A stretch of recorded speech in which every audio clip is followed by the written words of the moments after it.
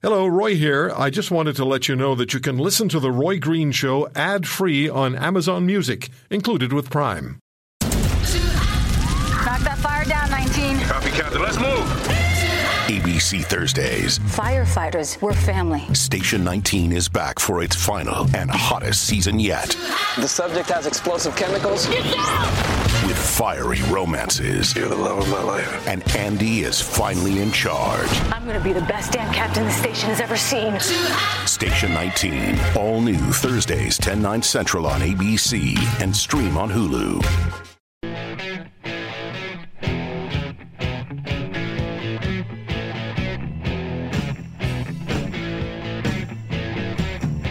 News doesn't stop happening on Fridays. With News Talk Radio at its weekend best, The Roy Green Show delivers on the Corus Radio Network.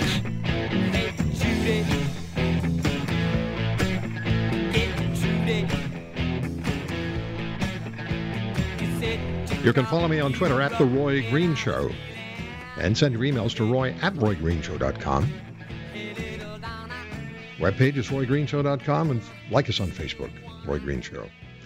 All right, so the Ghomeshi trial starts Monday, and we've been talking about the issue of sexual harassment and sexual assault and trials and public perception and legal realities and the influence of social media with Jeff Manishin, criminal lawyer, and Barb Kay from the National Post. Now, what about the workplace environment? What about the rules in the workplace environment when it comes to sexual harassment, even sexual assault? What is it that constitutes sexual harassment and assault? And how does that apply to the employer and the employee? I talked to that about with Lior Samfiru. He's an employment law specialist at Samfiru Tumarkin LLP in Toronto. And we always like to talk to Lior about issues, anything that has to do with the workplace. Lior, this is going to be one that not only has been talked about, but is again going to, as I said in our last segment, dominate conversation at the dinner table, on social media, just between people in conversation. What happens in the Ghomeshi trial starting on Monday? Take us inside the workplace, please. And what are the fundamental rules that have to be followed by law, by the employer, and by employees? What can you not do? What constitutes sexual harassment? Well, thank you, Roy. First of all, great to be back here with you. And certainly sexual harassment is the type of issue that comes up a lot. And one would think that this day and age, in the age of, reading in the media about various incidents, people should really know what's acceptable and what's not and draw the line. Unfortunately, in my experience, I have the experience dealing with these issues from the employer and the employee side. These issues come up all the time, and the law itself and the rules themselves are not very complicated. Employers have the legal duty to actively protect employees from the type of conduct that would be unacceptable and unwelcome, whether that conduct is by a supervisor, by a coworker. And even if that conduct occurs outside of the workplace, as long as it could interfere with the workplace. So conduct between employees after work at drinks or on a business trip is the type of conduct can also trigger obligations on employers.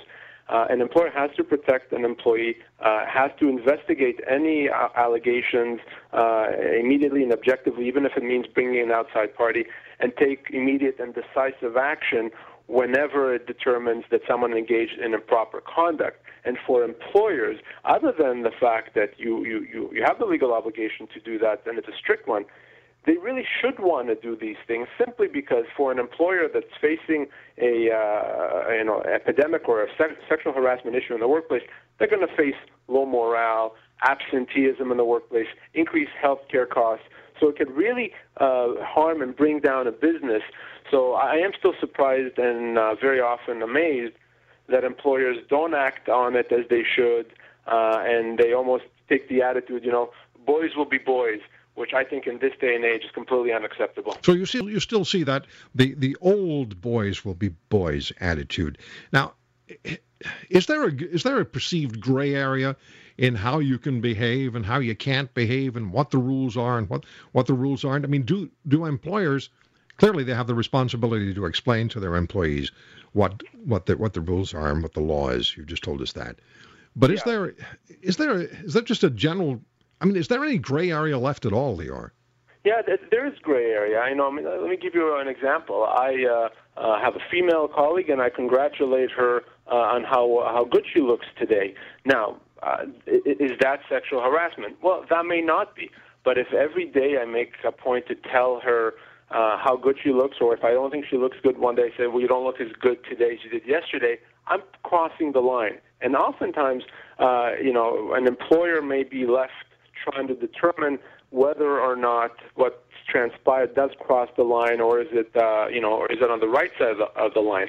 What employers should do, and in fact nowadays, certainly in Ontario and in many other provinces, have to do, is they have to have proper policies in place about what's considered sexual harassment, what's considered unwelcome and unacceptable conduct, and they have to train people on that. And in fact, in many cases, a good employer and a proactive employer is going to bring professionals in the workplace to provide some training and make sure that employees know what's expected of them. Because you could potentially have an employee that doesn't really understand, maybe an old school, quote-unquote, individual who may think their conduct is fine, they don't really mean anything by it, but at law, that conduct still crosses a line. And ultimately, both that individual and the employer may be held liable, even though there may not have been an illicit intention there. So really, ignorance is never an excuse here, and this is one area where employers have to take this issue head on, be very proactive, and usually by the time problems arise, it may be too late. So really, proactive is the key word.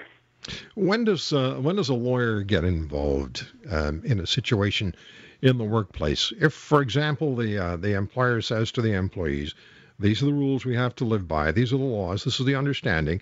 This is also our company expectation of respect for the other people who work in this environment. You will live by these rules. So you might have person A saying, well, I'm living within the rules as I understand them, and person B says, but I feel offended by what you did. What then? Yeah, well, and is that really, when you get involved? Yeah, well, for something on behalf of the employee, I get involved usually when they've gone through the usual channels, spoken with their employer, with HR, and have not obtained a satisfactory result, and I would get involved and see if I think that the conduct is inappropriate, and then either get involved in discussing this matter with the employer, or potentially take legal action through the courts or the Human Rights Tribunal. On behalf of the employer, what I tell my employer clients is, certainly if you're being faced with a complaint, if you're not sure, if someone's crossed the line, call me. And lawyers can provide some helpful information and insight, because we know how the courts have interpreted certain conduct and what's considered, on the right side of the line and what isn't. The other remedy that's available to employees often when they're facing that situation, when there's really no recourse to be had within the workplace, is this concept of constructive dismissal. Simply put, there's an implied term in everyone's employment arrangement that we're going to work in a supportive and a healthy work environment, one where we're not subject to harassment. So where that condition gets breached, whether or not the employer meant it to happen or not, the employee can say, wait a second, I'm no longer bound by this employment relationship. I can treat myself as being terminated and pursue my termination entitlements in addition to any human rights entitlements that I may have. So oftentimes you see legal action pertaining to constructive dismissal as a result of a poisoned work environment triggered by harassment.